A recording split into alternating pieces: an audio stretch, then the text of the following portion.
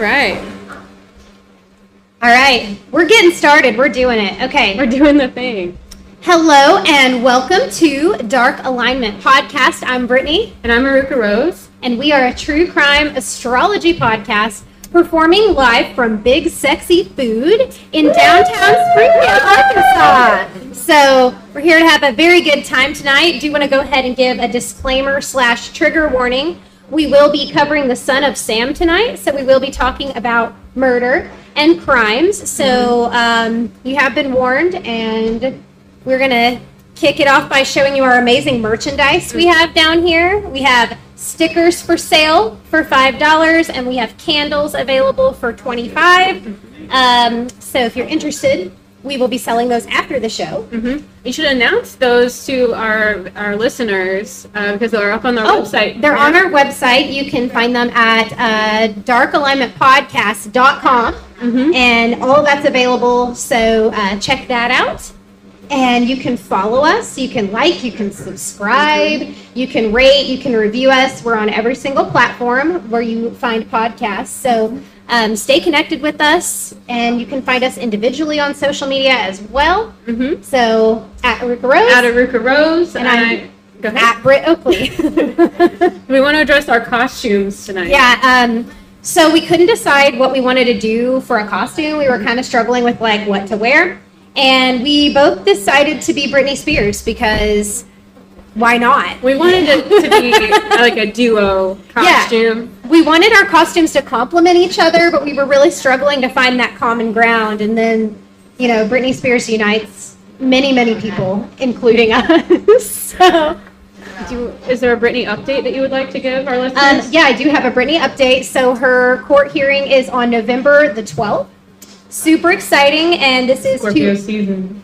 Yes, Scorpio season. This is to end her conservatorship, which is humongous. She's been under this abusive conservatorship for 13 years, and we will be covering her for an episode, hopefully in December, hopefully on her birthday, December 2nd, to celebrate her freedom and finally talk about all the things she's been through. All of those crimes that she's unfortunately been victim to. Yes.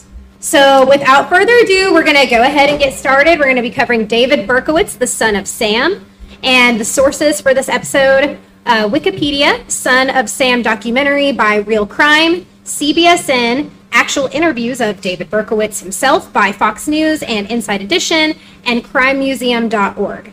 So, trigger warning. Murder ahead. So you actually wrote that. I did. I wrote it in the notes. Huge. Murder ahead. Murder. I feel like I'm at a park where you do the rides and they have the warning. Yeah, it's a disclaimer. Yes. It's a warning. You've been warned. So keep all arms and limbs inside the vehicle. All body parts inside the car.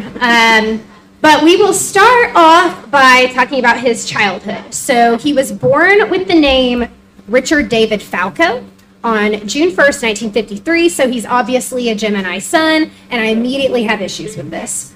But anyway, his biological mother, Elizabeth, grew up in a low-income family. She worked as a waitress all through her adult life.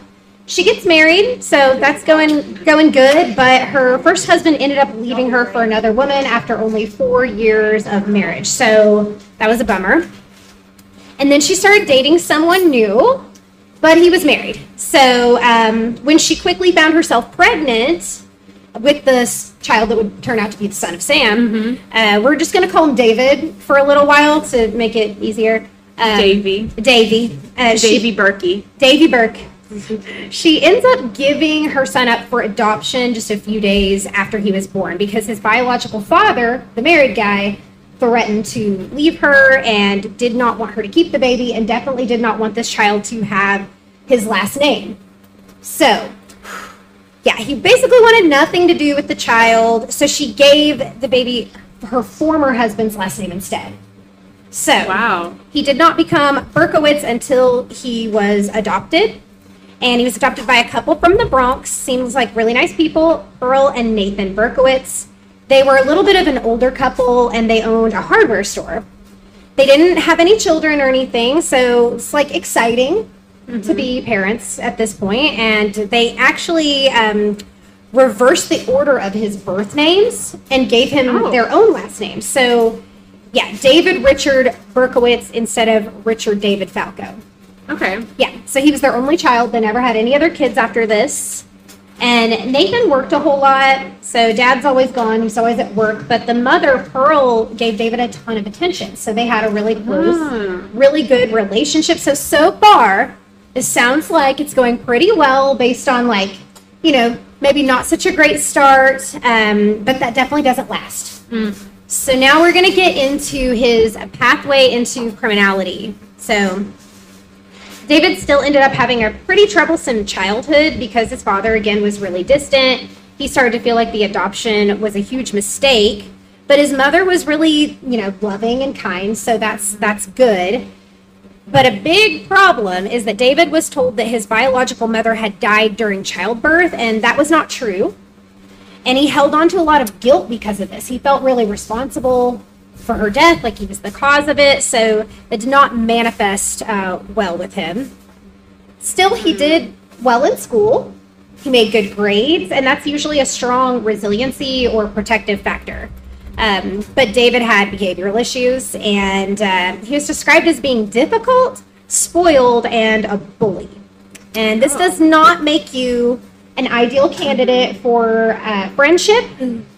So his peers definitely rejected him, and that's not good. It's really important for early development to have those strong peer relationships and to be accepted by your peers. Like, kids tend to reject other kids if they are disruptive, aggressive, or uncooperative. So bullies tend to be like feared, but they're also kind of outcasts. Like, it makes them a little bit of loners. And yeah, it's just also common that these kids who are more aggressive have fewer social skills because they don't have as many interactions. And the interactions that they're having are usually not positive. So it kind of exacerbates that isolation. It makes them feel like even more of an outcast. And David's need to belong ended up being a really big part of the crimes that he committed in adulthood. So this is super relevant to what happened. This is so much of my notes already. Yes, I love it. I love it when, like, what you've researched on the chart matches what... I started to doubt myself on this one, but no. No, you're exactly correct. And the charts don't lie. It's awesome. So David ends up being, like, really infatuated with starting fires and, like, petty larceny. And fire play is pretty normal for young children. Like, most kids are, like, curious about fire. Yes. Same. I loved fire. I feel like everybody as a child at some point, like, has some sort of an involvement with fire. Like, I used to light leaves on fire and stuff because I thought it was, like, cool. But anyway, David was at the fire setting stage. So he's old enough to understand, like, that fire is very destructive, but he continues to do it. And his adoptive parents tried to get him help. They took him to several therapists to talk about it all and talk about the behavior issues, but it wasn't really serious enough for an intervention to take place. So nobody, like, really thought much of it. And he was still doing well in school, so it was kind of like, oh, okay, well, it's not that bad. It's fine. It's fine. It's not that bad. It was not labeled as anything to worry about. But at this point, David has enough, like, kind of protective factors to balance out the bad things until there's a horrible family tragedy. So when he was only 14 years old, his mother, his adoptive mother that he's super close to, dies of breast cancer. So this is super devastating. Like, he was closer to her than any other person. He took it really, really hard. And this horrible experience was just like, he was so fragile at such an unfair age, you know, to lose a parent, and especially when you've already been adopted. He's already had a lot of loss in his life, and he struggled a lot more in his teen years because his dad got remarried, and his new stepmom, like, they did not have a good relationship. So he really did not like her. He kind of hated her, and he lived with them at home until he graduated high school in 1971. And then after that, he did what a lot of people do to kind of get out of their situation, and he joined the military. So he was in the military for 3 years until he was honorably discharged in 1974. So nothing too weird happened with, like, military. Did you see a lot of military stuff when you were... The placements I would associate with military, not a whole lot, no. Okay. I mean, not anything that I would think is that significant. Okay, you didn't see like anything crazy? No. Well, early adulthood. So once he's out of the military, he decides to track down his biological mother because he realizes she is alive. This is not a great idea because she starts to tell him all the details of his birth and why she gave him up, and he's like not okay with this. Ooh. So he's really essentially finds out he's been rejected by two fathers at this point, like his adoptive father and his biological father. So that didn't do well with him, and also like all the deception that he believed that his whole life. He was really angry about that. He like this was like his primary crisis in life. So because of this whole thing, it kind of shattered his sense of identity, and he seemingly continued to live a pretty normal life for a while. He went to Bronx Community College for a year in 1975, and then he became a cab driver. So he's like doing normal stuff. He had a few other random jobs here and there. But ultimately, he ended up working for the United States Postal Service as a letter sorter. And it's interesting because the post office has this reputation for having like employees do some bad things. Ooh, like this I'm going to question everyone I know who works at a post office. Ooh, as you should. You know? But he continued to like enjoy fire in a very extreme way. So he never grew out of that. He loved it so much.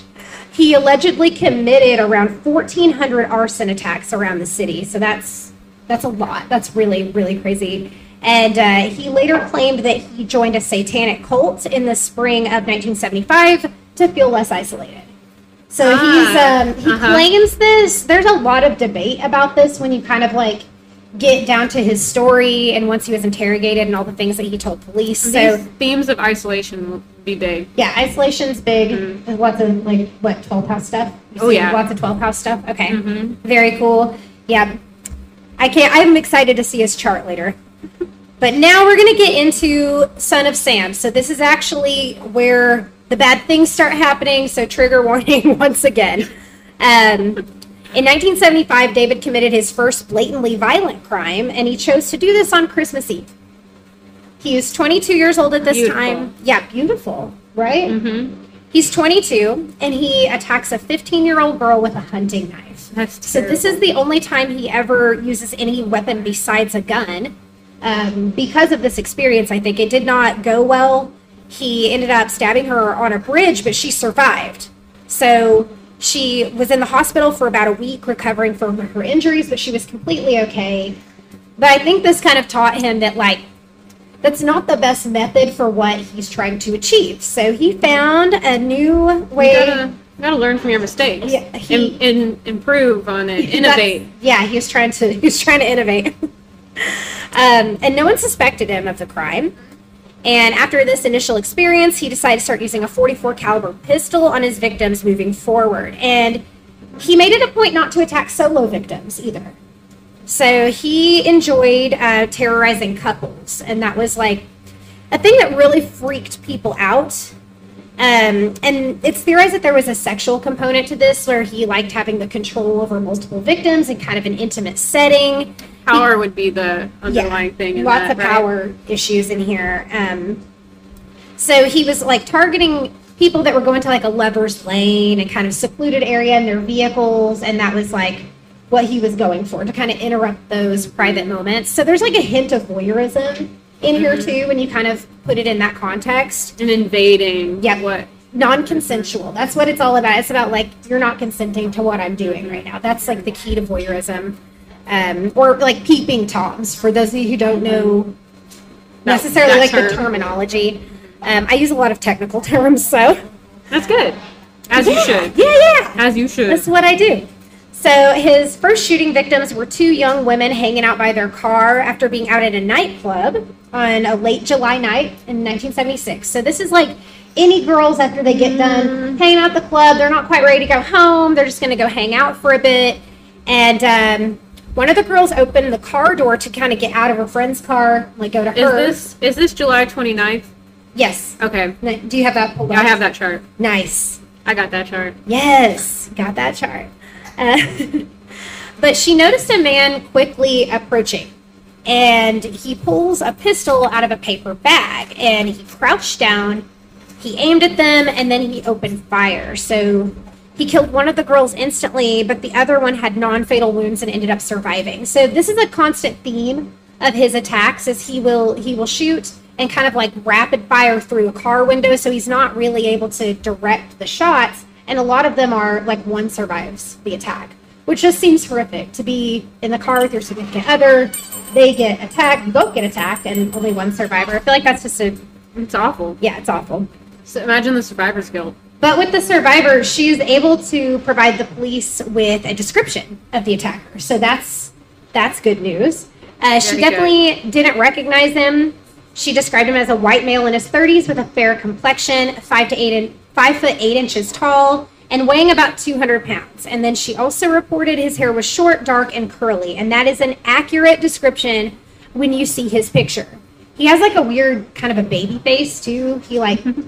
Even like as an old man, because I've watched interviews with him all the way up into like old age. Mm-hmm. So I've only seen that one picture so far. Yep, that one picture is kind of like the iconic one of like what everybody, when he was arrested, what he looked like during these crimes. So, but yeah, no one had any idea that David had done this. And then a similar event happened once again, just 3 months later. So he's got this pattern going. He's got that cooling off period in between, which is essential to be categorized as a serial killer.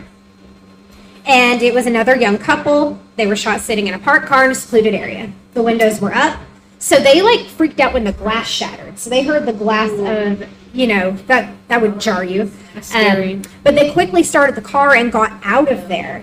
And this is super crazy because the male victim was driving the car and didn't realize he had actually been shot in the head. So it was non-fatal, but he was shot in a very compromising area. Wow. So, yeah. Luckily, it was only superficial injuries. They both ended up surviving. And then he went after his next victims just a few weeks later. So this is a shorter cooling off period here. But 2 young female students were walking home from a movie late one night. And they ended up sitting out on the porch and talking for a while after they got to their destination. And then all of a sudden, a man dressed up in like a military outfit, they thought he was in his early 20s, and he approached them. And he started to ask them directions in a high-pitched voice, which is kind of weird, creepy detail. He has a really normal voice, like I've heard it in interviews, so he does not have a high-pitched voice. So he's like trying to disguise it here. But then he shoots both the girls and runs away from the scene, and again, they both survive. But one of the girls is paraplegic after the attack. So the gunshot wound damaged her spinal cord. And he continued these attacks the same way over and over and over, just like I mentioned, and he liked to attack 2 people at a time. So he has this pattern that he's developed. And his female victims all have long, dark hair, and the women in New York City were terrified. So they started actually cutting their hair and dyeing it blonde. Wow. So everybody was like freaking out, kind of similar to Ted Bundy, because he was attacking women with long, dark hair. I might do that. Yeah. Yeah? Yeah, so they were like, I don't want to be a victim. I don't want to be a target. So I'm gonna take some drastic measures and change my appearance, which it ended up like not being a thing that mattered because another one of his victims ended up being a blonde. And of course her date survived. And that was one of the things he told his mom that night, like as he was going out for the date. His mom was like, be careful. And he goes, nah, she's a blonde. And they were attacked that night. Wow. He said he had a bad feeling about it like 2 days before. And then it completely vanished on the day of their date. So he definitely was not expecting this to happen. But yeah. I've heard that having different color hair or like a really noticeable unique hair color will deter people from because it shows that you don't mind like getting attention. You're not afraid to like speak out and like yell or scream if someone's doing something to you. Also, it makes it easier for people to be like, oh, look out for the girl with green hair. Wow, so we should. I don't know how true that is, but I heard that yesterday. Like a preventative measure if you don't want to get. If someone got me, it'd be like, oh, get the girl with 2 color split hair. The Cruella hair. Like the Cruella hair. But the attacks were continuing to happen, and the police were able to link them together through ballistics. because he was using the same gun every single time. He was using that 44 caliber pistol. And then in the spring of 1977, Son of Sam was officially given his moniker. And it was given by himself. Like, he gave himself the name, which is so interesting. It doesn't usually go that way. Right. The Zodiac Killer is one of the only other ones who named himself. Wow. Well, BTK did too, actually. Okay. But, you know, most of them are not coming up with their own moniker or nickname. So They should, though. they should, maybe. I don't know. But David decided to do this by leaving a note for the police at the crime scene. And it's a crazy one, and I'm going to read an excerpt of this note. The note is crazy. It's I read it super earlier. crazy. I cut some parts out because they were a little bit off the wall. And we'll be posting pictures of this handwriting. We have a picture of the notes. We'll be putting that on our social media for you guys to see here in a little while. But the letter said, this was not his only letter. This is just the first one. But the letter said, I am a monster. I am the son of Sam. I am a little brat. I'm on a different wavelength than everybody else. Programmed to kill. However, to stop me, you must kill me. I am the monster, Beelzebub, the chubby behemoth. I thought that one was funny. Like, he knows. Very creative. He knows he's a little overweight, so he's just making fun of himself for some reason. And then he continues, I love to hunt, prowling the streets looking for fair game, tasty meat, which is so gross. The women of Queens are the prettiest of all. I must be the water they drink. I live for the hunt, my life. Blood for Papa. I want to make love to the world. I love people. Just like, what? I don't belong on earth. To the people of Queens, I love you. And I want to wish you all a happy Easter. May God bless you in this life and the next. And for now, I say goodbye and good night. But please, let me haunt you with these words. I'll be back. I'll be back. And then he signed it, yours in murder, Mr. Monster. So it's a super weird note. It's super stupid. I must have read another one because some of that I wasn't. Oh, there's a second one. I must have read the second one. Yeah, there's a second one. But this is like another element of control here, though, and power, because he's like giving this letter that has all these warnings and telling police what to do, and he's trying to like control the media, and it's just exerting control in this really passive way, whether he was committing these crimes or engaging with the public. Like, either way, he's being very passive with his manner of shooting. He's very far away from his victims. Most serial killers are doing like an up close and personal, like strangulation is actually the most common, because they like that close contact with their victims. So for him to be like so removed, it's just kind of interesting. And now here's the other letter. This is probably the one that you Probably. read. So he sends this one to a journalist at the Daily News. So he's like taking it upon himself to mail this guy out. Like he's sending it out. And it says, like a spirit roaming the night, thirsty, hungry, seldom stopping to rest, anxious to please Sam, this one's so stupid. It makes me laugh. I love my work. Now the void has been filled.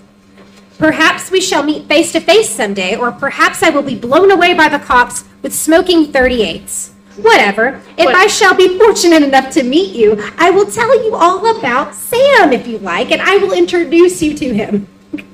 Not knowing what the future holds, I shall say farewell, and I will see you at the next job.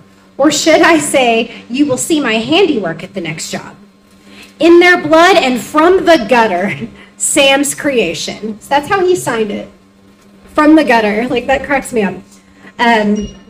He was really having a good time taunting the police, and he added, P.S. Please inform all the detectives working on the slaying to remain.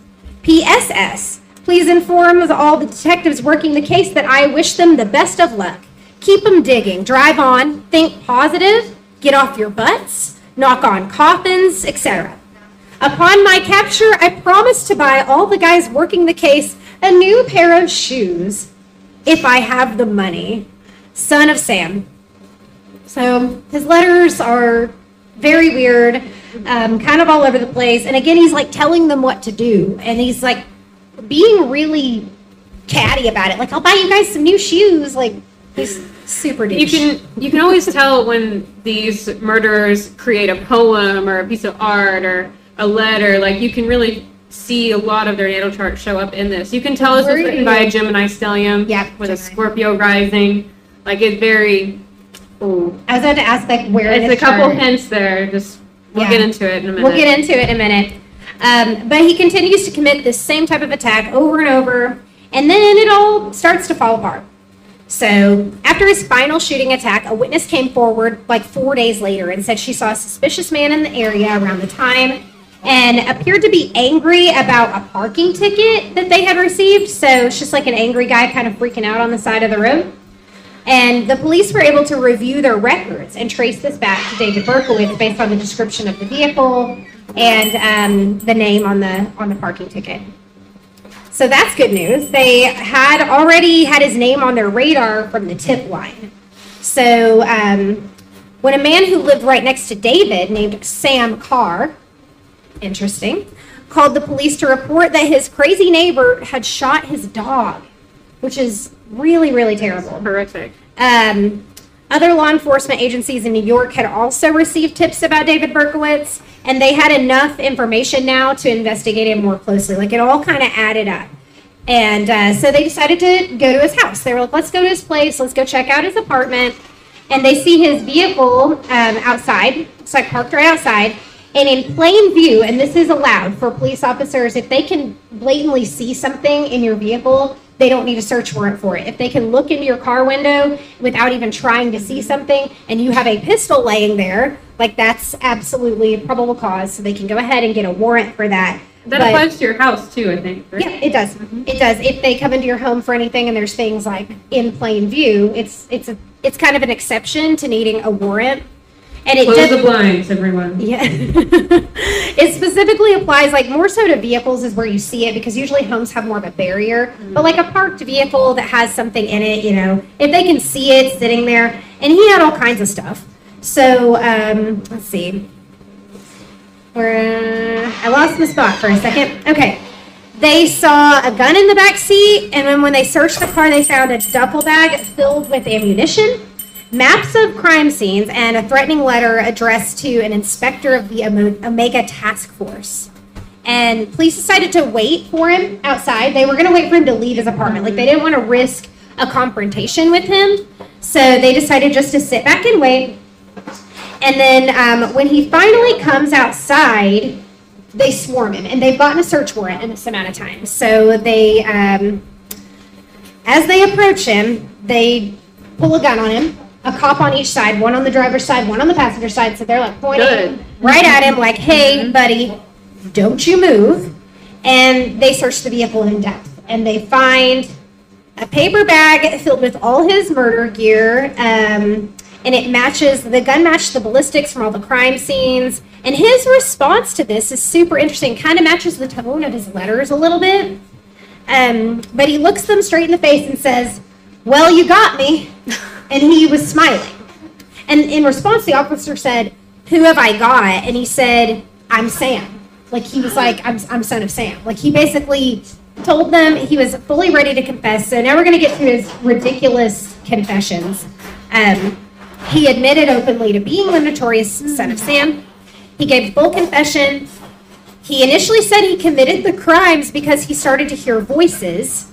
And these voices told him that women were the enemy. He also claimed that his neighbor, Sam Carr, that we mentioned earlier, that said he had a crazy neighbor, went to the police, that, you know, well, he said his neighbor's black lab was possessed by an ancient demon and was commanding him to kill. But in reality, that was not true. He was not schizophrenic. He was never determined to have any mental illness of any kind, and he was assessed multiple times. And he later confessed that he made all of that up. So yeah. Wow. So our last two episodes, this one and the last one, both had like possessed dogs that were killed. Oh my God, you're right. Yeah, we covered the Salem witch trials on our last episode, and that was a thing that happened there too. So very interesting theme. But, you know, he said he made it all up. It was very sensationalized. It got this story a whole lot of attention too. And he made it all up on purpose. And when he confessed, he was allowed to communicate with the press for some reason. I don't really know. This is the 70s. I don't really know what was going on back then. But he told them his whole story. He made some statements, and he let people believe that he had accomplices in this. He kind of like alluded to that. And that's where that whole Sons of Sam documentary came out recently. I believe it was on Netflix. He made the statement, there are other suns out there. God help the world. But it turns out that's all like conspiracy theories. Like there were no accomplices ever truly definitively linked to this, and he is still in prison. So, you know, we may never know about that. He later told a psychiatrist that he committed the crimes to get revenge on a world that had rejected and hurt him. Remember that. Remember that. Oh, yes. Remember that for when we get to his chart. And it's probably a good time to point out that David never had a girlfriend, ever, or any close female relationships outside of his adoptive mother that passed away when he was 14. So this was like, women were probably like a thing that felt like unapproachable to him and felt very removed from that. So for the trial and sentencing, David's mental state was a central focus. He had to be evaluated for both competency to stand trial and for the not guilty by reason of insanity defense. So competency is basically whether or not you are mentally sound enough right now in this moment. So this is your mental state right now and whether or not you can assist in your own defense. So the not guilty by reason of insanity is an actual plea that you would take. So it has to do with his mental state at the time that the crimes were committed. And a lot of times people get that confused between competency and the insanity defense and all the different things. So just want to point that out really quick. But he was found competent to stand trial, and against the advice of his attorney, he decided to plead guilty. They were trying to get him to go for the insanity defense, and he was like, nope. Not for me. Not for me. And everyone said that he was really calm. He seemed like he was in really good spirits about all of it. And then we see a totally different vibe at his sentencing because he attempted to jump out of the window of the courtroom. And the courtroom's on the 7th floor, so this is not like an escape attempt. Like Ted Bundy escaped through a bathroom window during a recess of trial one time. He straight up like tried to jump out a 7-story window. So when they detained him for this, he started yelling horrible things about his victims. He was naming them specifically and calling them derogatory names. So it was super gross. His competency was assessed once again, and they continued to find him to be completely sane. Like he's completely normal, he's completely fine. And I would like to add this is a legal determination and not a clinical determination. So somebody could have a severe mental illness, like you could have schizophrenia and not qualify for the insanity defense. That's good to know. Yeah, and you can be found completely competent and have a severe mental illness. So that's something people don't often realize. But in June of 1978, he was sentenced to 25 years to life in prison for each murder. So they're going to be served consecutively back to back. Last little section here, we're going to talk about his life in prison. He had a lot of trouble adjusting at first, and he said it was like a nightmare. In 1979, a fellow inmate attempted to kill him. He was shanked on the side of his neck and slashed him from front to back. So super significant. It was so bad that he needed more than 50 stitches to recover from this. And he never ratted on the person who did it, which I thought was really interesting. And his reasoning for that is he said he felt like he deserved it. He felt like it was payback for all of the crimes he committed. He was like, no, I totally deserved that. So he never... Okay. Isn't that wild? And he also became an evangelical Christian while in prison. Of course. Mm-hmm. And he started calling himself the Son of Hope instead of Son of Sam, which, goodness. He's very involved in the prison ministry. So he's like living this really chill life. It sounds like he's trying to be helpful. I did watch a lot of interviews about this, and I still could not feel like he was being sincere. I had a hard time feeling sincerity from him as he's talking about sharing his story with children and how he's trying to deter them from a path of crime. I was like, something about it really got under my skin. And those interviews are on YouTube if you ever feel like watching them, but you probably won't because it's gross. He's gross. But he's trying to do good things while he's in there, I guess, which is all right.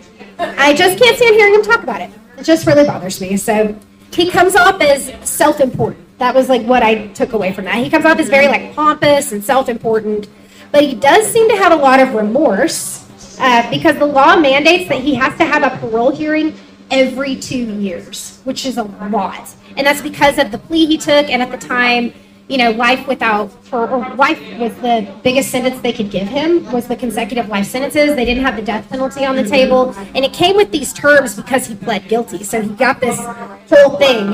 But he does not attend his hearings ever. And his last parole hearing was in May 2020.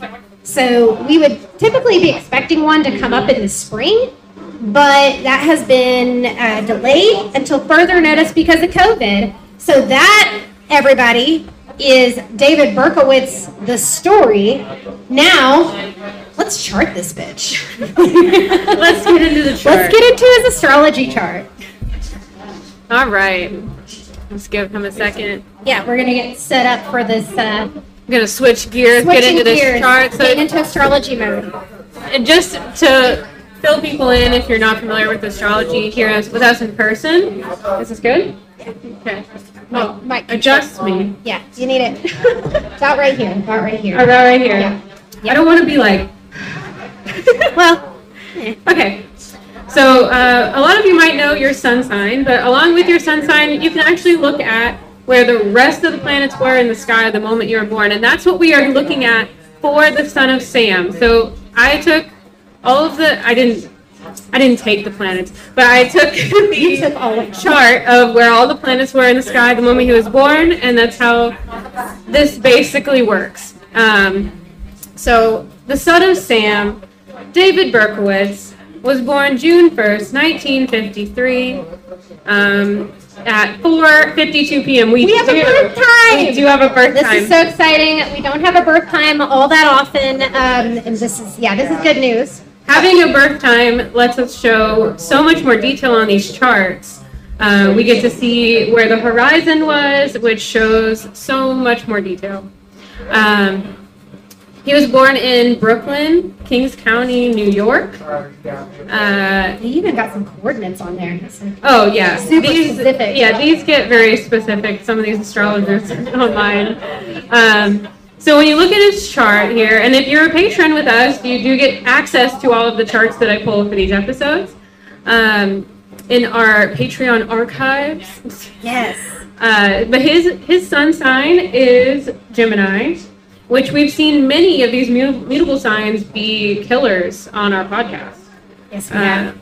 A lot of them. These mutable cross people, watch out. But again, we've theorized that other signs, like Scorpio, may also be committing crimes, but are just more sneaky about it. Right, like the Golden State Killer is a good example of that, who basically flew under the radar for 40 years before he was finally caught for committing hundreds of crimes. He had to be found out by DNA, which I was talking to one of my personal Patreon Make sure we say that. And I realized I should have said this in that episode that Scorpio is a lot about looking at how things work and going down to that microscopic level. So the fact that the Scorpio had to be found by DNA is even more Scorpio. It's as Scorpio as you can be. Yeah, so now that we've entered the age of having DNA for these crime scenes, the Scorpios are going to get caught. Scorpios are going to get caught. Yep. Anyways, son of Sam, his sun is in Gemini. It is intercepted in the 8th house. His moon is in Aquarius in the 3rd house. That's a lot of air. Oh, yeah. And then his rising is Scorpio. It is cusping Libra. He has a very agitated chart with all of his stress outlets looking pretty violent. So his ascendant. So let everybody know what the ascendant means. It's your rising sign. It's how people perceive you upon first meeting you. It's your persona, oftentimes. It's the self, the head, the ego, the emperor within the tarot, the mask you wear to the world. So think if you had layers of your personality just with like your big three, your sun, moon, rising, the outer one would be the rising, and then the next one would be the sun, and your internal world is your moon sign. I love that. That's a good explanation. Like, I know these things, but that's just a really good explanation. It's probably the easiest thing, and all those things are going to filter, your energy is going to filter through those in this lifetime for you. So, Scorpio ascendant. This does insist on some themes of that darker side of life where he's kind of forced to live those out. Wherever your ascendant is also shows a karmic lesson that you have in this life. It's kind of like, this is where you're facing, and you're not allowed to look anywhere else. This is the filter you get for your life to look through. And for him being Scorpio, it does bring out those darker themes. Scorpio, as many of you may know, we are filming this during Scorpio season. Yeah, any Scorpios here tonight? Yes! Yes! Scorpios. Awesome. We got a few.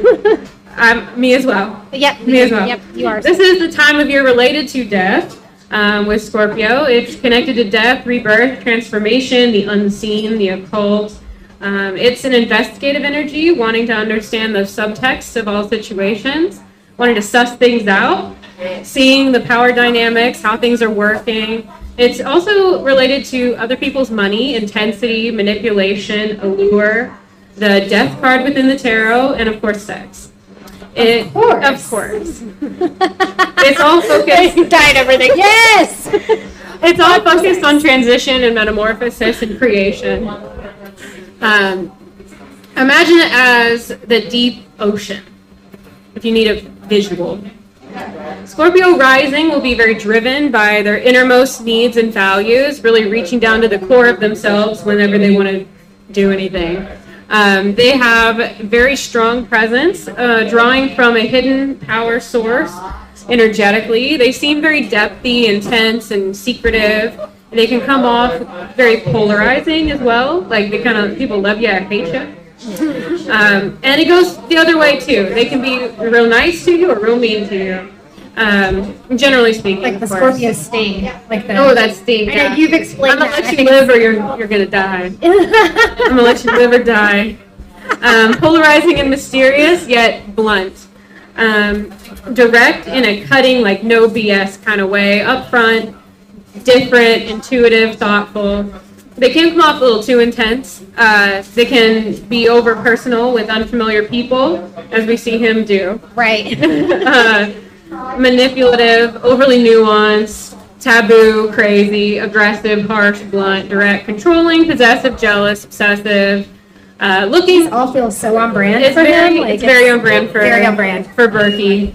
That's what I put in my notes. I refer to him as Berkey. I like it. You always give David them their own Berkowitz. nicknames outside of all the other nicknames that they've accrued throughout their life. It adds a little pizzazz, you know. Yeah, let's make it more fun. Ultimately, with this placement, these people are looking for a deeper intrinsic sense of worth excessively. Again, they can be the nicest or meanest depending on whether they like you. On a karmic level, this involves the soul of the person learning how to properly utilize their own power. Power. Will they use it for good intentions or bad intentions? It can be used to connect to the divine, to source, to God, whatever you believe in, or to control and manipulate. It's all about intention, figuring out what your intention is a lot with Scorpio, and who you can trust. With his rising, we would likely be less afraid to acknowledge, he would likely be less afraid to acknowledge the darkness within himself. But with the ascendant and descendant squares to his moon in Aquarius, and it's not only his moon, there's also some conjunctions there. So he has moon conjunct North Node and conjunct Pholus. Okay, that's some intensity. So there's some intensity there. He will have felt the pressure from this, and he will have tried to hide parts of himself throughout his life. It probably would have been unsuccessful, but it would have been kind of a back and forth, wavering inner conflict with him, very difficult. Very hard to express himself, and with this, his shadow self and his relationships as well. Especially as this ascendant intensity is trying to his Vesta, an asteroid that's all about your soul's devotions in this life, making him feel very devoted to these scorpionic energies he has, prioritizing himself and his feelings above others. Absolutely. Yeah. It feels Correct. in sync with these devotions, and they're a part of his inner world because it's in the same sign as his moon. And his North Node, it feels like it's part of his destiny. So him riding with his feelings is going to be a major part of his chart. Yeah, I want to point something out really quick that whenever we do this, she does not know anything about the killer we're covering. She only looks at their chart and does all of her notes through the chart, and then I like research the person. So it's fun at the end to see like how much she absolutely nails it every single episode. So I was so nervous about this one. Yeah, I know you said you felt like you were off a little bit. You're dead on, and it's like this every time, but I like it when it surprises you. It's nice to be surprised sometimes. It's more fun. As a person myself with a Scorpio Aquarius, like really strong squares on their chart, I can really identify with how strong some of these conflicts are going to feel for him. Not that I have the same ones, don't worry. Right now, like I usually identify a lot with who we're covering because I'm a Pisces, and for whatever reason, Pisces are really popular murderers. I don't know why. We've had a lot very similar to like we all have almost like identical placements as all these murderers. Like what is happening? But it makes sense why you're interested in them. Maybe. Man, being up here, I kind of feel like I'm like performing at like one of the Chuck E. Cheese robots or something. God, yes. I loved Chuck E. Cheese. It was great. It was a great place. Okay, so the ascendant squares to the nodes, the north and south node, create a very strong story arc for his life. So the south node is like your past. The north node is your future, your destiny, where you're headed in life. And so when you have squares on this, it really, very visually as well, makes this arch on your chart. Where there's, if you were going to write out, am I explaining that right? People know what I'm talking about? I feel story arcs. You have where like the climax. Okay, so yeah, we know stuff. We know things. Jinx climax. Which we so with this really strong story arc, it brings a huge karmic lesson, and it will be creating some really devastating grand crosses later on in his transit charts on the dates that he committed his murders and was arrested. Yeah, we pulled all those dates specifically. Did you pull charts for like a couple, most of the dates? Not too much. I didn't want to overload this episode. His sun sign, though, we'll move on to that. This is wherever your sun is on your chart. It shows your conscious self, your general personality, your being, your light. It kind of colors how you receive and perceive and emanate all energy within yourself. He has the sun in Gemini. He's a Gemini in the 8th house, which really brings out more of that scorpionic tendency because the 8th house is ruled by Scorpio.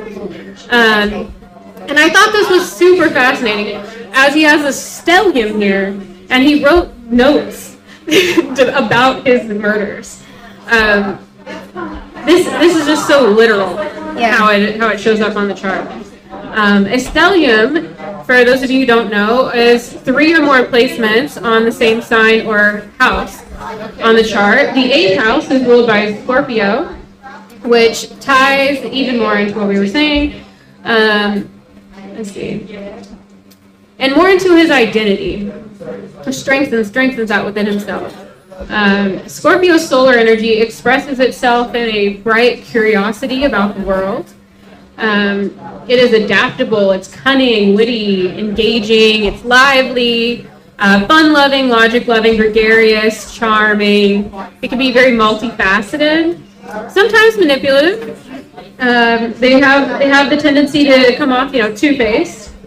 Good multitaskers. It brings in these themes of early education, common sense, and critical thinking. He would appreciate socializing, these close inner circles, small communities. Think like neighbors, local friend groups. You get together with them, and for different activities, you see them regularly. Which also shows when he didn't get that, it was so much harder on him. Yeah, that definitely makes sense. That's where his identity is. It hurt his ego so incredibly. And there's a few other placements I'm going to touch on here in a second that also show that same pain in his life. We see that a lot where we see the same thing repeat on the chart over and over, and it's just a really strong theme in their life. So these tend to be very intense charts. Yeah. They're intense people with intense charts. So let's see. So he has here's what he has in Gemini, okay? And it's intercepted. So when something is intercepted on the chart, it means that you feel like you're lacking in this energy within yourself, so you overcompensate trying to find it in life as well. So it makes it's like he's trying to like find himself at the same time as all of these issues I'm about to say. So he has the Sun conjunct Jupiter, conjunct Mercury, conjunct Mars, and vertex. Wow. Yeah. Sun close to Jupiter can bring a very inflated ego, which we see with him. We see that. I feel like it's like really coming out in his later life because of all like the evangelical prophet, whatever he's doing. It can also bring wanting that connection to the divine, as well as another placement I'm going to bring up later. Okay. Whatever Jupiter is next to, wherever Jupiter is on your chart, it's going to expand that. It's going to bring it. It's like it's under a magnifying glass, or it's like it's kind of always growing on your chart. So his ego, his sense of self, is always growing. There is a vibrance and an expansion involved of himself, as if the world is always celebrating him. He's gonna feel wow. A sense of adventure and destiny is present throughout his life. Self-growth and excitement are easily found, but not really for him because of some other placements. He also has Mars next to his Sun, and Mars and the Sun bring this ultimate source of the ego and physicality. So not only is it like in his psyche, like building up his psyche, it's now with Mars involved, it's also bringing in his physicality, bringing it into like the material world, all of his God complex stuff. This brings a romanticism of the self as well, and of the physical activity related to it. It's ambitious and passionate.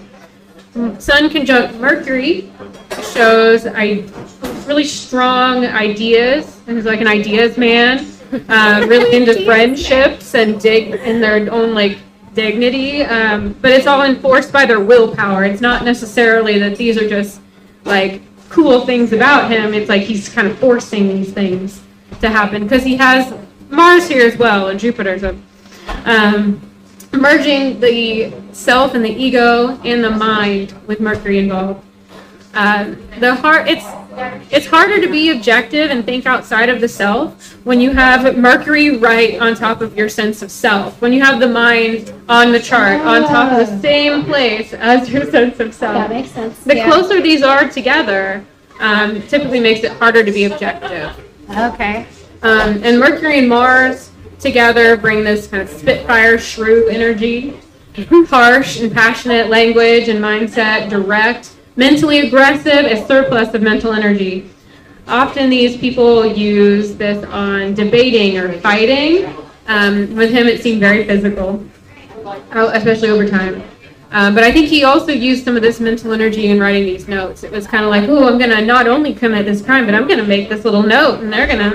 The notes were super stupid. Do you see anywhere about where you write super stupid notes? Like, is that on here? Well, they're very witty in a horrible way. They're very witty, which is very Gemini. Yeah, that's true. Very Gemini, very I dark. Feel like a Gemini wrote that. Absolutely. And it's filtered through that darkness of his Scorpio placements.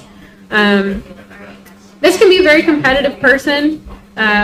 He's not going to be a person who appreciates dilly-dallying. He's going to want to get to the point. Again, very direct. Lags and delays would likely frustrate him. So I wonder in any of these like attacks if he got extra agitated because of delays and making them happen. He did get agitated when he got that parking ticket. So that like kind of messed up his flow because he couldn't get out of the area. He couldn't get away from the crime scene the way he intended to because he had that parking ticket. So it was like that was how he got caught, actually. Oh, that would be so that was a huge delay. There was like a huge problem. Also, when he realized the knife was not quite good enough. That didn't get the job done fast enough, so he went to a gun. Mm-hmm. Yep. That is absolutely what he did. Gemini is very fast-paced energy already, so having these placements here just make it worse. Sun conjunct his vertex. Your vertex is a part of your chart where it feels like you're if you were in a room full of people, and you are always pushed into the same corner because of all this crowd of people, not really by any one particular person, but just by circumstance. That's kind of what this feels like. It's like this area of life that you just get pushed into over and over and over again, whether you like it or not. But for this, it makes it where he's unable to forget who he is. He's unable to avoid being himself. because he's like thrust back into it. He can't like dissociate really, I feel like. That's hard for a Gemini who likes to kind of float, maybe. Let's see. His sun squares his 5th house cusp, which could indicate issues feeling happy. His vertex is also quincunx to his Pluto placement, as if he feels this like thrust into these bad situations of being himself. And it might be more compulsive of a thing with Mars there. So his moon placement. Oh, you guys have the same moon. We do have the same moon. Do you feel good about it? I can respect it to a degree, but it's not proud, you know. Not proud of what he did with it. Got it. Got it. Understood. Okay, so the moon in the zodiac shows your inner self, your instinctive emotional expression, how you receive and perceive emotional energy. So Aquarius moon for him. Oh my gosh. Whoa, having chair. I'm not used to this, so I can riding around on the chair. I know, this is crazy. It's great. So he was born on a waning gibbous moon, just 14 hours after exacted, actually. So the day of. The waning gibbous phase represents the energy of letting go and releasing. It promotes reflection and gratitude. I don't think he really did that. Yeah, No. I don't know. But then, I don't know, because kind of later in life, after he got shanked in prison, and he was kind of like, I deserved it. I don't know. Well, true. Maybe there's like some elements of that in there, or like some little hints of that, or him maybe, I don't know, because he's older now. He's like ending, like towards the When end. he's getting into the waning phase of his life. Yep. So, his moon being in Aquarius energy is described as progressive, healing, unique, kind of quirky, intellectual. It favors conceptualization.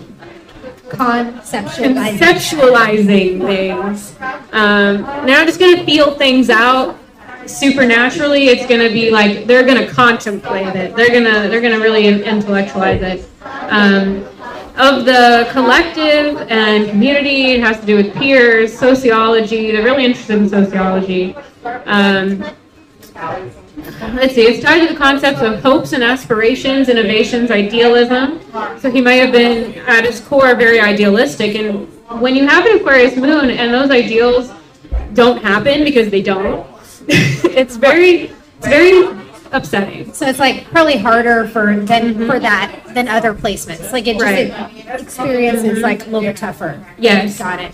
And for this being in his 3rd house as well, that's the part of the chart where you are trying to connect with your close communities, like I mentioned earlier, your neighbors, your friends, your friend groups, your cousins, your siblings, your friends at school, especially like primary school ages. He had none of those things. None of those things. So for this to be such a personal placement for him and him to not feel fulfilled in that area of life is very devastating.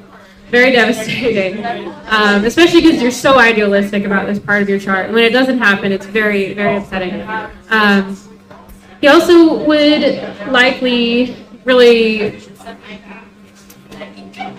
be interested in ethics, probably his own personal ethics, especially after you've been disappointed by society for so long. I think he probably didn't care when he committed these murders, but it seemed like he cared later on in prison. It seems like he like created his own code of ethics for himself. Like they were kind of against the community. So it's a very radical placement. It's really revolutionary, innovative. As we see, he wanted to innovate and make sure his crimes were going to be more efficient with that gun. Yeah, efficiency was key. He learned really quickly how he wanted it to go. So, it's less emotionally afraid of being disruptive as well. So him having to like do things differently or cause an uproar, probably not too upsetting to him. Let's see. I'm trying to decide what I want to pull out of my notes here. I know you got some great notes. I know. I'm playing with these notes. It's been going okay. I'm so glad. We're doing great. I'm happy to see some more people. I know, we're having people kind of file in throughout the evening, so yay. Thank you guys for coming out. And for those of you who don't know where you're at Dark Alignment Podcast, so. That's what this is. That's what this is. All right. Yeah, the Aquarius energy is very individualistic. It can also be known for having this cat-like detachment. Like they care, but like ambivalent. You know, they care, but they're not all up in your business. Like a little cat. Like a little kid. They'll let you know when they need something.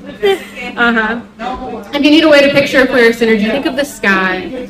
Lunar Aquarius has a strong emotional compass as well, so as he's deciding what he thinks is morally correct, which they're not afraid of thinking differently, he's really going to feel strongly about that. Sometimes people say Aquarius energy, people have too strong of opinions, you know. Let's see. So another thing with this lunar placement is they tend to have this library of a mind where it's almost like they're pulling books off the shelves within their brain. They have a really strong memory. Yeah. Well. Air energy is all about that mental space. That mental space. So that feels good. Mm-hmm. Feels on brand. So the aspects he has on his chart here, there's Moon conjunct his North Node. And your North Node is your destiny. It's where you're headed in life. So for your emotional placement to be in the same place as this, along with Bolus, like I mentioned, which exaggerates everything, you're going to feel an incredible emotional alignment to keep pulling yourself to move forward and connect with your life path even more. Keep going further. Keep going more and more and more. There's something with the North Node where people are always striving for more of it. It's like you always want more of that energy in your life. There can be some short-sightedness with this aspect. So I don't know if he really thought that much about getting caught while he was committing the crimes. Yeah, I mean, it doesn't really sound like he did, which is, I mean, he kind of just like developed the flow of how he was going to do it, and then he dipped out. Like he would shoot people and dip out. Like he didn't really. I don't know what his end game was for all this. Yeah, it seems like on his chart, his feelings are become the priority. Yeah, and it seems also like he wanted to be caught, because as soon as they caught him, he says things like, "Well, you got me," like, good job, everybody." Like, get you some new shoes now, or like some new shoes. Stupid letters. So, and then with that exaggeration with Bolus there, it even just continues that theme of going the distance with things based on your emotions. His feelings were filtered through that Aquarian lens. It's a more practical sign, but made him feel in terms of like the bigger picture or like his own moral compass, like I mentioned already. Some of this is a little repetitive because of the way his chart is. But that's how these intense charts tend to look. You've got similar themes showing up over and over and over again. This makes his problems feel very like overarching systematic problems, like something he couldn't solve without doing something bigger and broader. Not a simple fix by any means in his mind. He has a trine from his moon over to his sun, vertex, Jupiter, and Juno, all of those things in Gemini. So much Gemini. Right. Terrible. This creates a harmony with his sense of self and how he handles his emotions and his destiny. So it really feels like there wasn't a lot of second thought at all with his chart on these crimes. And whatever he does is kind of like what he feels like he needs to be doing right now. It feels like really impulsive. It's impulsive and it's intellectual at the same time, which is very that's an odd thing. It's very Aquarius. And it's a lot of he has a lot of ruminating on his chart, where he gets opportunities to act on his feelings, and his feelings are often stuck on the past. There's a lot of revisiting these old issues that he had years ago. And he's got this self-satisfaction through acting on them. Let's see. He also has the moon square ascendant, which I mentioned earlier. So we're going to move on. Something else interesting on his chart was his Neptune, Saturn, and Chiron and Uranus placements. He has Neptune and Saturn in Libra in the 12th house, both retrograde. If any of you guys know much about retrogrades, this is when the planets seem like they're moving backwards. They're not really. But it's a time when they're not acting in their normal way. They're more introspective, more internalized. Some people say it's like they're taking a vacation. That's how it's like I the always fun way to explain say it. Like Yeah, they're on vacay. They're on vacay. It's whatever. But it's a time of review, so you can review the themes of those planets during retrograde. But when they have it on your natal chart, it usually slows the progress and the growth through these areas of your chart down. So, like, for example, with Chiron RX, that has to do with trauma, it takes you a lot longer to like understand your trauma and process your trauma and heal from it than it would if it wasn't retrograde. So he does have Chiron retrograde as well. Don't worry. Don't worry. Don't worry. He's all kinds of effed up. I don't know what I can say here. I know. I said that earlier. So. You did. We already said a bad word. We already said a bad. We said a cuss earlier, so I said it. We said a cusser. I tried to be really careful too. I usually say a lot of terrible stuff, so I was really being cautious. So with Saturn being in Libra, he knows he should be appeasing. He knows he should be balanced and harmonious with society, but he's upset. He's not going to do that. He's going to have a hard time abiding by those rules that Saturn is putting it on him. His own existence may have felt more and more pointless the older he got with this placement. With this being like the seventh sign of the zodiac on the shadow realm of it, it's kind of an aimless sign.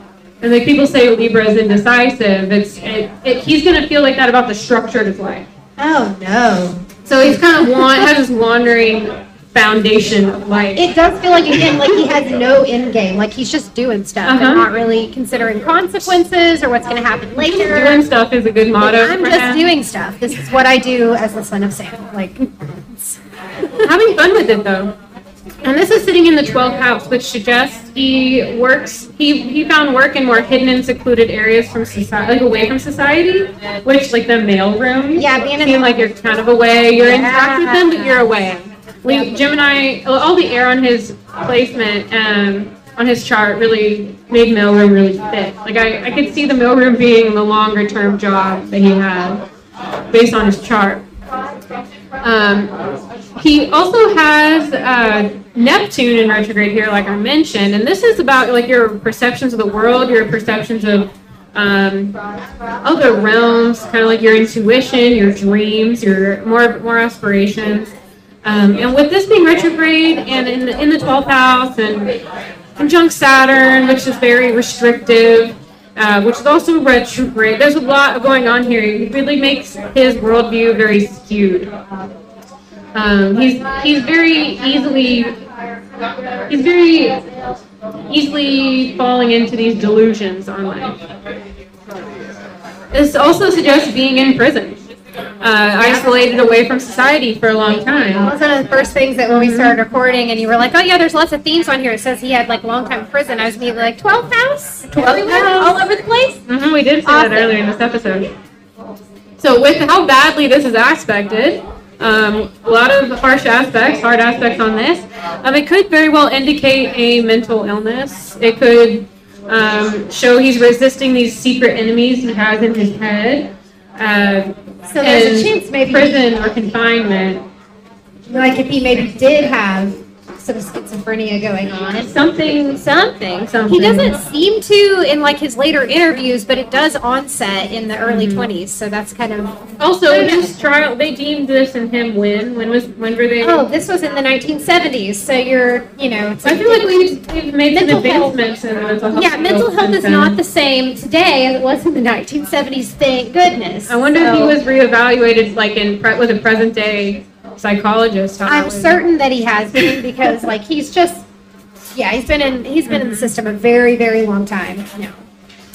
Well, this also shows that his prison experience also carried on these themes of feeling disillusioned within the structure, looking towards a higher power like God, and you can really tell in this he's looking for like a spiritual structure to his life in prison, like you mentioned in the story. Yep, that becomes like his main focus. Like he's like leading the prison ministry. Like that's like all of his focus is going to that now. So, and a lot of ruminating again, his mind being stuck in this own personal prison within his mind, preoccupied with the negatives of the past and projecting them onto the future, as if he's in prison by them.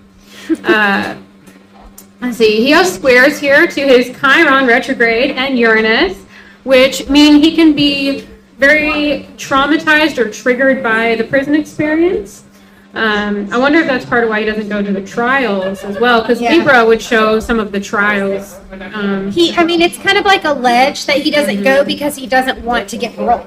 Because it's parole hearings every 2 years, and he's been doing this since the 70s. So that's a lot of hearings. It seems like, I feel like part of him doesn't want to leave prison. I feel like he probably would be safer in there. He did say he felt safe and secure in there. He's probably safer in prison than if he were to be paroled. I feel like, I don't know. It can feel like a very erratic place to exist for him, though, in prison, and maybe just in life in general, it looks like. In his life overall, though, these squares can represent in more patterns of trauma that come on unexpectedly and suddenly, and very greatly disturbing his worldview and the usual order and foundation of his own life. His life was likely uprooted more than once in a very extreme way. Yep.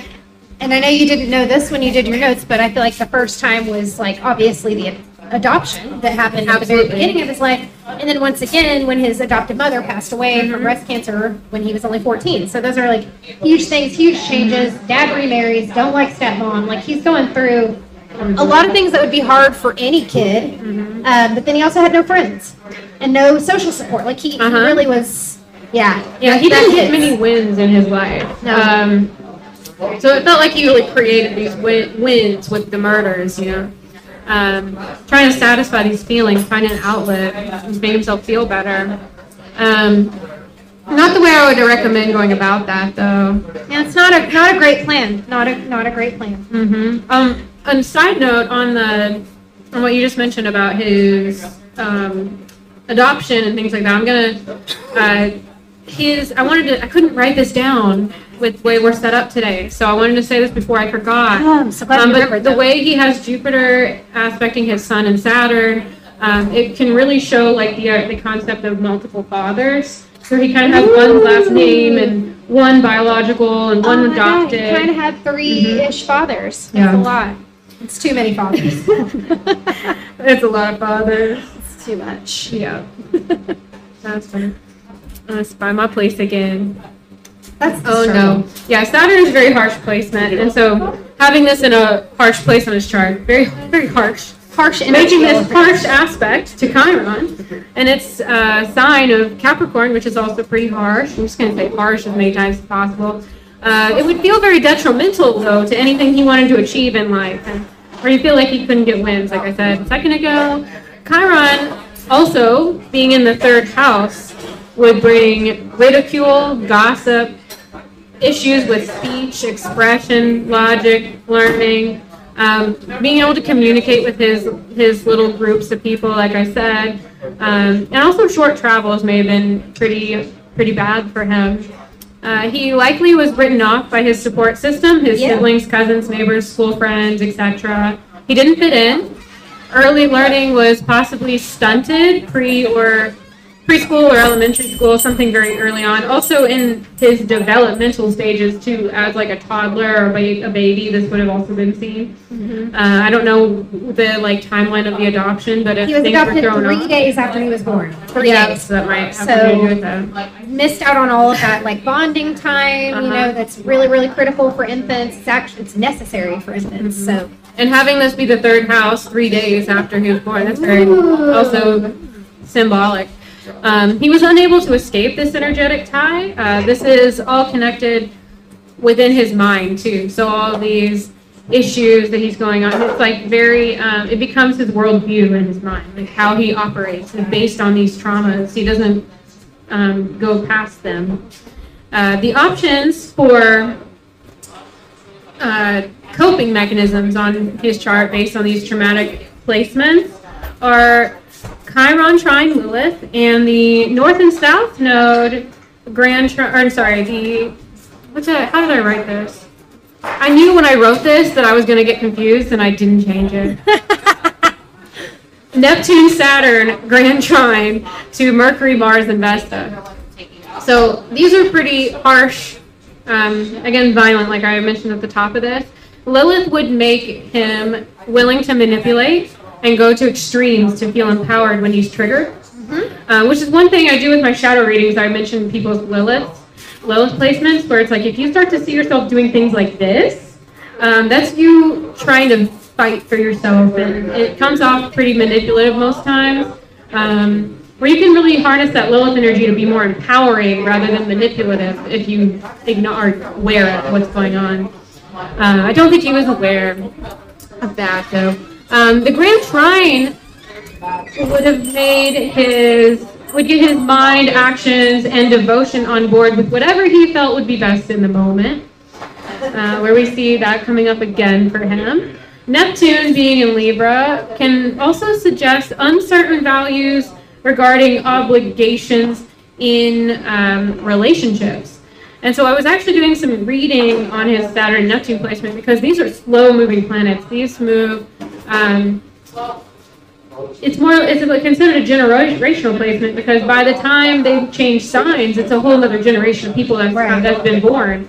So during this time, in the 50s, the early 50s, I was reading that there was a huge rise in divorce cases. And this brought on this Saturn Neptunian issue in the house, in the sign of Libra, which is about relationships. People unsure of what their rules are in relationships anymore. There's a lot of delusion and illusion over, like, an uncertainty over what is expected in relationships and what makes a good relationship and things like that.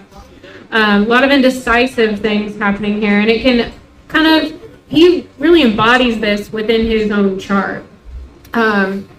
It would have made him very stressed about the concept of couples. Yep, which no known coupling ever happened for him, so no.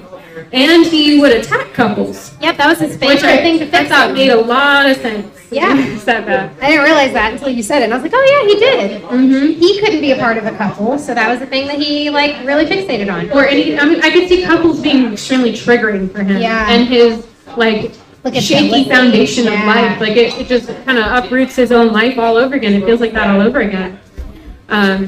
It'll also affect the appearance of what a relationship should look like. So if any people worried about gender or gender roles in the relationship, how people are dressing, things like that would have also been a trigger for him. Saturn restrictions. Saturn restricts areas on your chart. It brings the trials and goals of life that are set for you, not really chosen by you. He likely has personal limitations and significant delays in normal life processes. Saturn in Libra retrograde as well can strengthen this issue about relationships and tie in that stress over responsibilities within relationships for him. So that was his Saturn placement. Yay, Saturn. Saturn's, it's kind of hardcore. It's like the grandpa that's coming in to enforce the rules. Make sure you guys are doing things the right way. Yeah. The traditional way. Grandpa.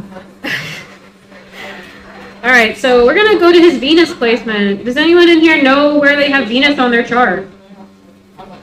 Oh, like one. Not a great show of hands. Come on, guys. Well, it's not your sun, moon, or rising, so I wasn't expecting too many. Most people really only know their sun sign, but we're discussing all the other things you could know about yourself and others. So wherever Venus is on your chart, it shows what you care about, what you value. It shows your relationships, how you love, how you receive love, that instinctive emotional expression that you have. His Venus was in Aries. Oh. So he values aggression. Yeah. He values passion. He values playfulness. He values being fresh and outspoken, lively. He wants this, and if he was going to have a relationship, that's what he would want. But I think that he didn't explore that much. With these people, you need to be aware of brash and impetuous actions, as they're more likely to act out of this heightened, bold, and fiery independence that they have in their hearts. Out of this priority on independence, though, we can expect acts of courage and strength to come through as well. really just depends on how you're going to work these energies that you have on your chart. Right, there's always a spectrum of everything. There's like a high vibe and a low vibe, and he was clearly very low vibe, so. Also, rest easy that emotional grudges are less likely to hold at this time. So you see that with the way he attacked people. It wasn't like he was mad at one person and then years later, this grudge built up and he killed them. It was like very spur of the moment. Yeah. Like maybe he planned what he was going to go do, but it wasn't a grudge that he held over any particular person. He also didn't like stalk his victims. He didn't like get to know them super well. He just was more so looking for the perfect opportunity to find two people secluded to interrupt that situation and commit his horrible acts. So horrible acts. Garbage acts. So a person with Aries Venus would value merit and assertiveness, enthusiasm, playfulness, fun, physical activities, really taking that risk in life, and starting projects. Aries is kind of known as a one-hit wonder, where they'll do one thing and that's kind of it. They're like a gunshot energy, which is another thing I have in my notes. Yeah, that's a. I said, valued the quick, aggressive crimes like Aries energy. Fire, stab, shoot. Oh my gosh, and all three of those were in the story and you had no idea. Go do something. It's like this, go do something right now. I said that so many times. I was like, this is what I'm doing. This is energy. I love it. This is what I do. He does have this in the 6th house, which is focused on health and routine, which is more in a short-sighted way. More action-oriented on his health. I don't know if you have any thoughts on how he perceived his routine and health in his life. I really don't, actually. Okay, we'll just not keep even going. like in prison. Like he never really talks about anything but like his pastoring stuff. If any of you guys know, leave it in the comments. Let's see. I said that semi-square to Jupiter from this Venus placement, which brings a feeling of discontentment with your aspirations. Where it's kind of like his wants are never met. His idea of what he wants his aesthetics to be are never met. This aspect brings this sense of striving to overcome the problems and difficulties in the path of your self-development constantly. It's never enough. Craving but struggling to break free from the restrictions and to grow to your full potential. So it's really just constantly, I need to do more. I need to do more. Let's see. He has a sextile to Vesta here, which brings support from that Aquarian devotions I mentioned earlier, and getting what he wants. Venus is often looked at as what you want, and then Mars is like how you're going to get it. Okay, I like how you're going to go about getting it. He has Venus also opposite that Saturn-Neptune retrograde action in Libra, making things balanced. It's kind of like not really balanced, but like what's that called? Like a teeter-totter. It's like a scale. Or a scale. That's probably what my chemistry mind is trying to do. Because teeter-totter didn't seem right. I do like teeter-totter.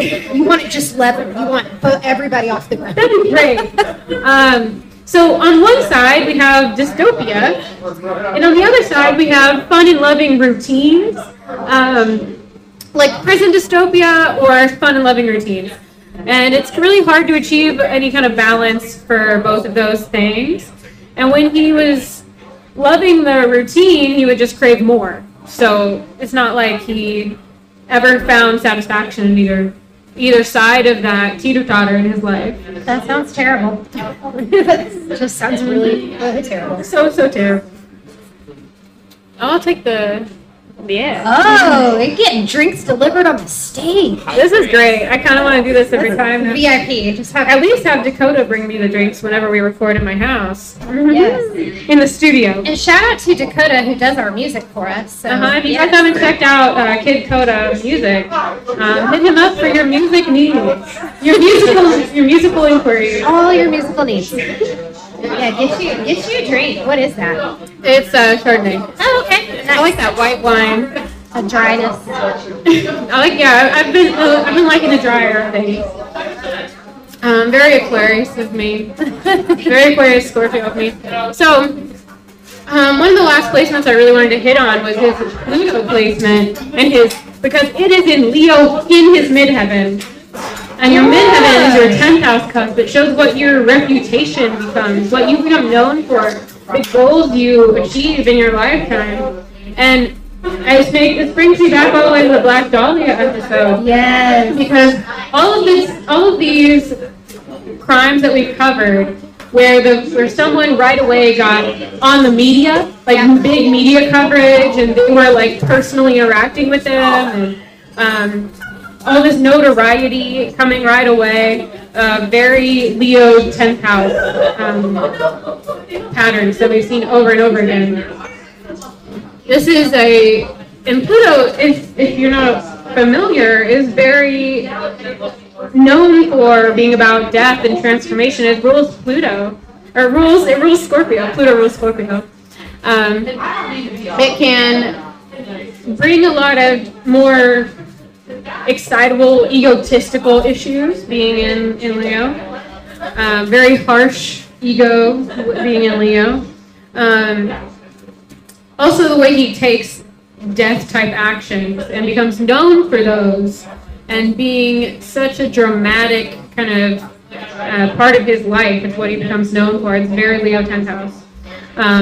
That becomes his reputation, what he's known for. I have a quote here.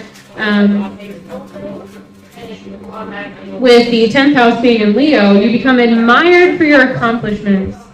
The drama of it is very Leo energy, which is a more common midheaven placement, but the idea of being admired for it is very... interesting. I don't know who's admired. I don't know if admired is the right word for this darker theme. The books I read are not focused on killers usually, so... but becoming such a focus of the public for his accomplishments... for his killing. What he probably considers an accomplishment. Yes. The rest of us are like, that's horrible. Mm-hmm. But I think a lot of that was just like all the attention that he was seeking through it, where he's like writing all the letters, like, there was a lot of power and control elements to that, but there was a lot of attention seeking as well, where that's really the only reason that I think that this case became so famous was because of the letters and the Son of Sam aspect, and he like really dramatized it. It's like very Leo energy to like make it super dramatic. It's to a T what somebody with this kind of placement would need to do to become, like, reputable for what they do. Right. I was actually telling a friend we were doing this episode earlier, and he was like, oh, I've never heard of Son of Sam. I was like, really? It's like, he only killed 6 people. I was like, that was the response I got. He only killed 6 people. I was like, yeah, but, like, it was more about the whole way he went about it. That's what made it so sensational. So some extra little fun tidbits I've got at the end of my notes until we get into a couple transit charts really quickly. He has the South Node in the 9th house, which can represent issues with personal growth, among other things. All right. I found some notes from some astrologers about people's charts who have been adopted. Okay. I found 7 little bullet points, and he has 4 of these. All right, so it's like a checklist. It's like when you have, if you have 4 of the 7 things, you're probably this. Like, very likely. Yeah. Okay. So Pisces in the 4th house, got it. Neptune in the 4th, no. Pisces on ascendant, no. Neptune very close to ascendant, yes. Got it. Afflicted moon and Saturn, got it. Vital Neptune placement in natal chart, got it. Scorpio on the 4th cusp, no. But we do have Pluto in a very intense sign, or house. I see. And I mentioned this already about his mail job. So I think we're going to get into a transit chart. So a transit chart is when you look at what the sky was doing at a certain time. And you can overlay it with someone's natal chart, with the sky of when they were born, and see what was going on energetically then.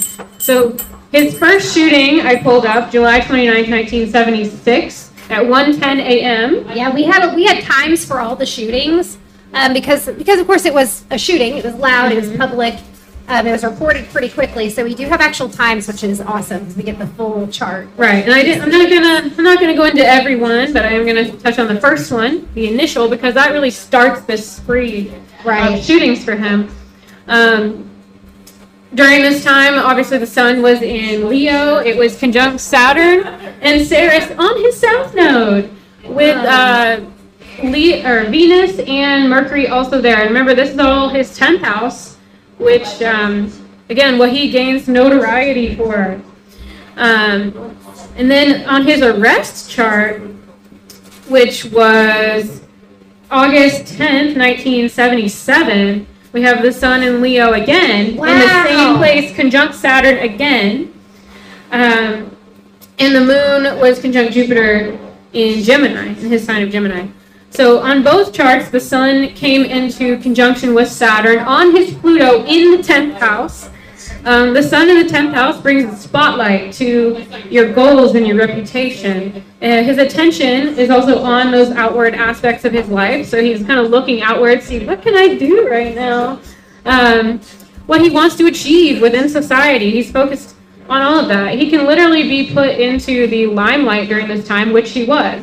Saturn in the 10th house can represent harvest time.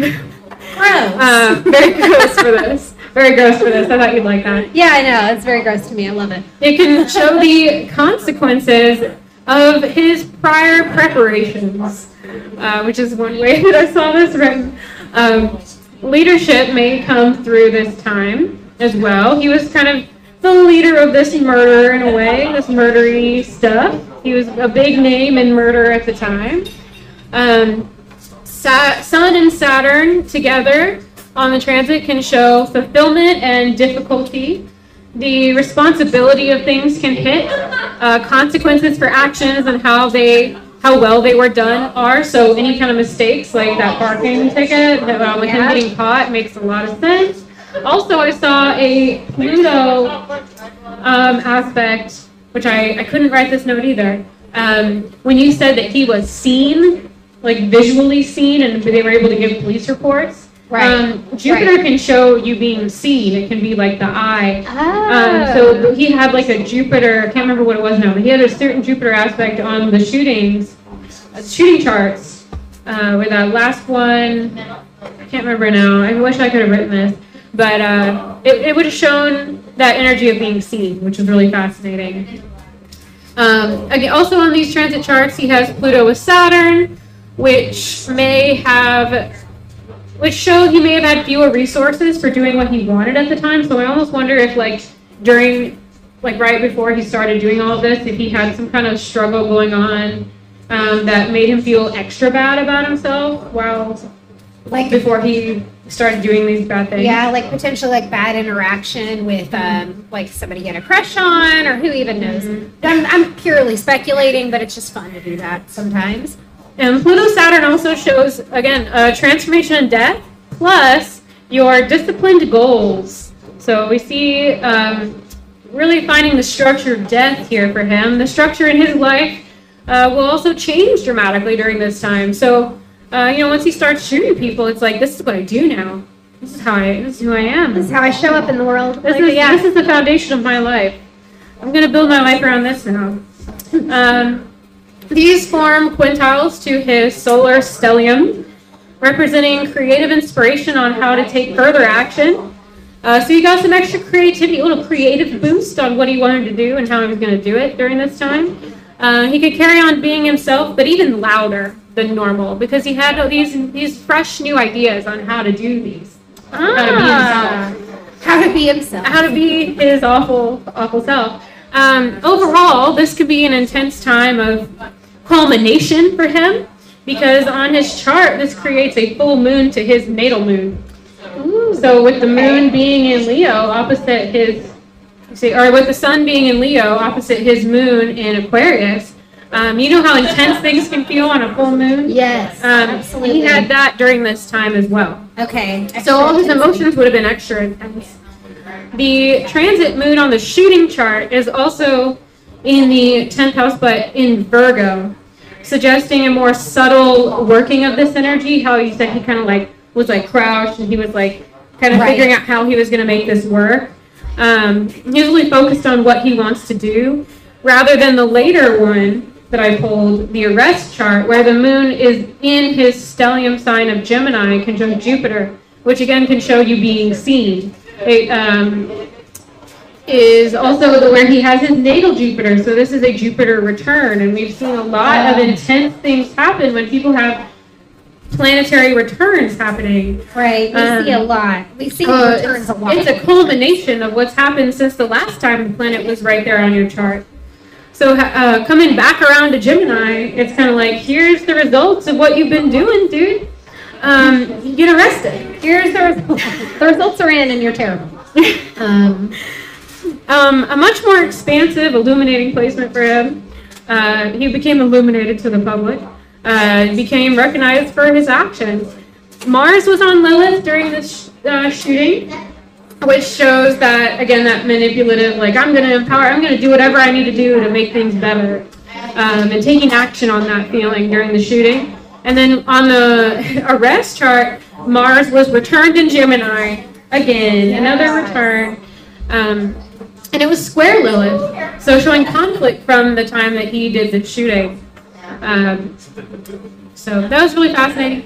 We see repercussions of his actions during the return, similar to how we see that happen on the death charts for these killers, especially if they were executed. Right. That's usually what we're looking at. Mm-hmm. But like I said earlier, the death penalty was not that didn't exist in New York at this time in the 1970s. Mm-hmm. So he got a very different sentence, which again allows him to be up for parole every 2 years. I hope a parole board never releases his ass. So, yeah, same, right? Same energy. Same Z's.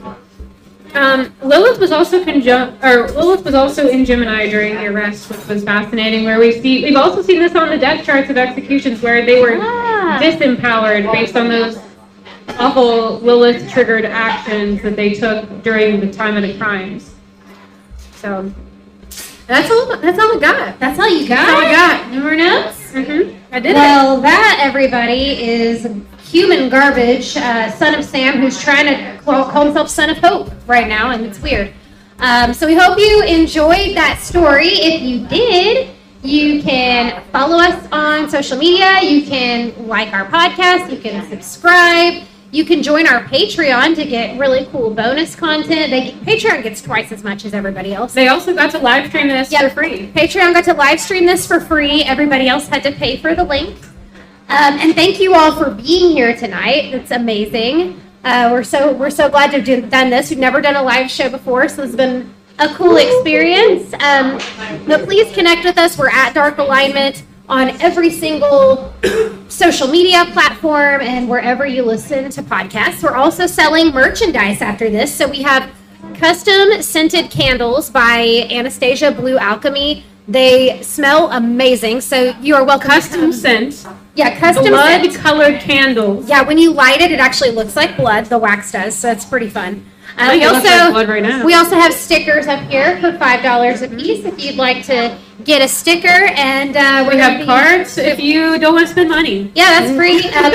Supporting us for free is very easy by just giving us a rating and writing us a review would be awesome. Even if you just want to tell us like your moon sign or something. Yeah, everyone tell us your moon sign. It just helps with helps people find the podcast. It boosts us up in the algorithm, so we really appreciate it.